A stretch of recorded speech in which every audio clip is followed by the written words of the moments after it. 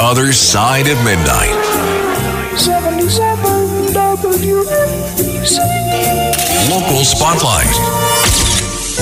Good morrow, everybody. This is The Other Side of Midnight. I'm Frank Morano. You know, I drive in here just about every night for a few reasons, and namely because I would have to leave my house a lot earlier and spend less time with my wife and child if I was going to take mass transit. I like mass transit. I used to take mass transit to work. I'd prefer to take mass transit. But there's not a mass transit option that gets me here when I need to get here. That's the bottom line. And I'll tell you what I notice when I drive into Manhattan at night, and I usually leave my home around 10 p.m. I get to Midtown 11-ish. I notice there's not a lot of traffic congestion in Manhattan, including in Midtown. There's traffic congestion, especially when there's construction in Staten Island. There's traffic congestion on the BQE in Brooklyn and Queens. Why then does every single congestion pricing plan that was released yesterday, all 1, 2, 3, 4, 5, 6, 7 of them, charge me a congestion pricing fee? The lowest one is $5, but you know they're going to come up with a way that one of these other plans gets implemented, which provides exemptions for certain people. I could be paying as much as $12. An additional $5 a day is not something that I'm really looking forward to. And I'll tell you, this makes no sense. I recognize that we have to do something about traffic congestion in Manhattan. I recognize it's an environmental hazard. I recognize it's costing the economy a lot of money. But the problem with traffic congestion is during rush hour. It's not during the overnight hours. And by trying to charge me more money under the auspices of reducing traffic congestion, it shows you that this is not about reducing traffic congestion at all. It's about taxing me and you if you're driving in at this time. Makes no sense. If this was a serious congestion pricing plan, then those of us that come into work at off-peak hours or overnight hours, we'd be exempt. This isn't about traffic congestion. It's just another tax.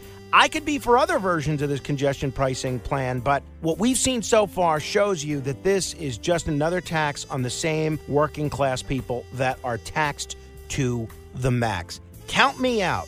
We'll see where this goes. To be continued. The Other Side of Midnight.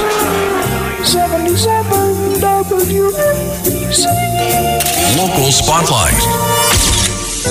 Good morrow, everybody. This is The Other Side of Midnight on 77 WABC. I'm Frank Morano. Boy, it has been a hot week. Yesterday was sort of the first day in our area that the heat wasn't totally oppressive. I mean, it was warm, but it didn't feel like you were immediately putting on a blanket or a giant overcoat, a giant heated overcoat when you stepped outside. So it looks like the heat wave has broken a bit, and we're going to have some nice weather for the weekend, hopefully. My heart really goes out to anybody that has to work outdoors in this heat. I mean, postal workers, people that work for Con Ed, people that work for Verizon, anybody that doesn't have a choice but to be outdoors. And I know most of them, if you've been in this line of work for a while, you probably take every precaution that you can in order not to overheat. But still, it is just really brutal if you're somebody that has to work outdoors. So we thank our lucky stars for the air conditioning. The heat and the fact that it is still clearly summer should be a reminder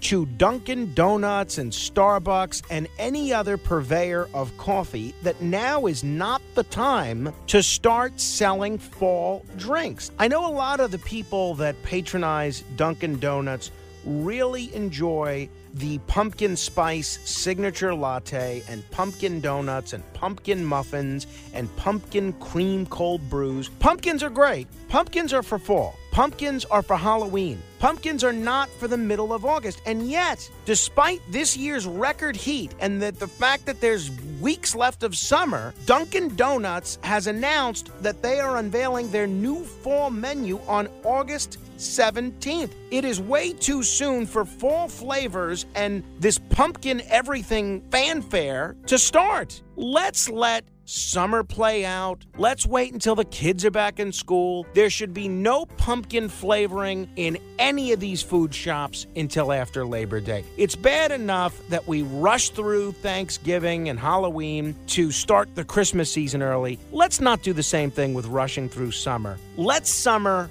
be summer. Dunkin' Donuts, other purveyors of food, it's probably too late this year, but I hope in the future you won't start this stuff until after Labor Day. It's just my 2 cents. To be continued. The Other Side of Midnight. 77 WABC. Local Spotlight. Well, the weather is not the only thing that's hot these days. Have you seen the New York Metropolitans? My goodness. Now, I will freely admit my biases on this one. I am a long-suffering New York Met fan, but the Mets are on fire. They just swept the Cincinnati Reds, including a big victory yesterday. That was pretty impressive to watch. They have won 15 out of their last 17 games. They now have the second best record in all of baseball, a big lead in the division.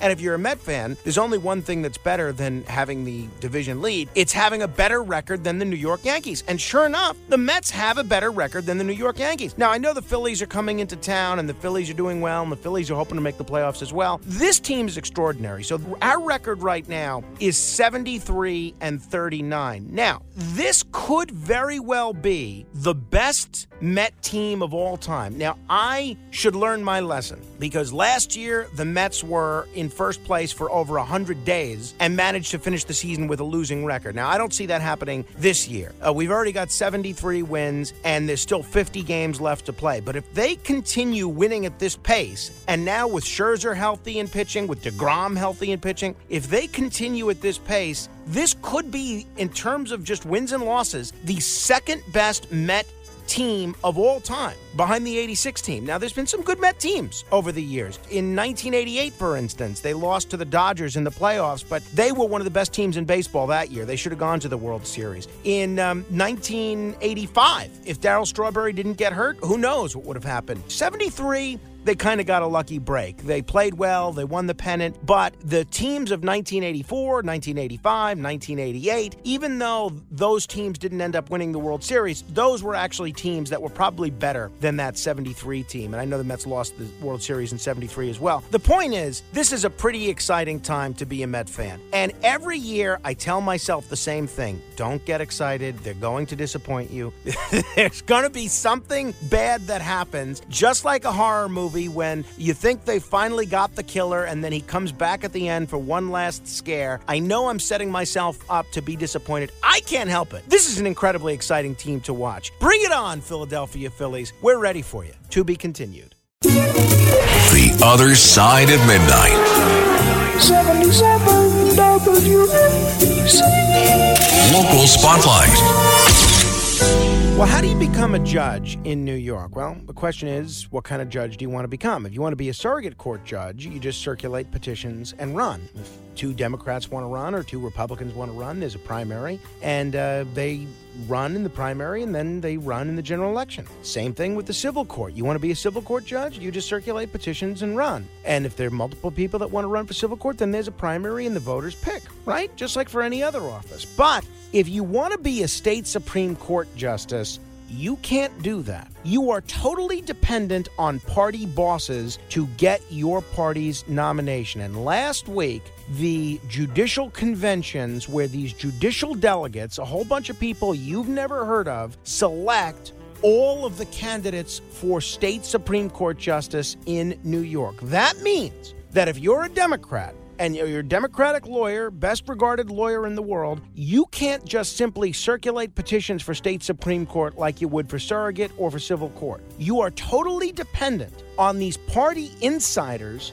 to nominate you. What does that lead to? That leads to the people that want to be judges lavishing incredible contributions, and in some cases direct payments, to the people that are and I'm not suggesting bribery, at least not illegal bribery, to the people responsible for making these decisions about who the judicial delegates pick. Understand this, and I feel like people in New York don't understand how these judges get nominated. There is no way, if you're not a party insider, to have any voice in who is nominated in your party. The only thing you could do is run for judicial delegate yourself. And then you'd have to run in a primary, and then you'd just be one out of a dozen or so judicial delegates who would have a voice in selecting the party nominee. Now, Brooklyn has gotten a lot of attention because of some fireworks that happened last week, but this goes on all over the state. This is crazy. This was almost declared unconstitutional, but the Supreme Court ruled 9-0, actually, that New York had the right to keep whatever kind of crazy process it wants. This is a crazy process, and this ought to change. Let's have direct elections of state Supreme Court justices in New York, just as we do for surrogate, just as we do for civil court, and every other elected judicial position in New York. Let's do away with these judicial conventions and have direct election of judges. To be continued.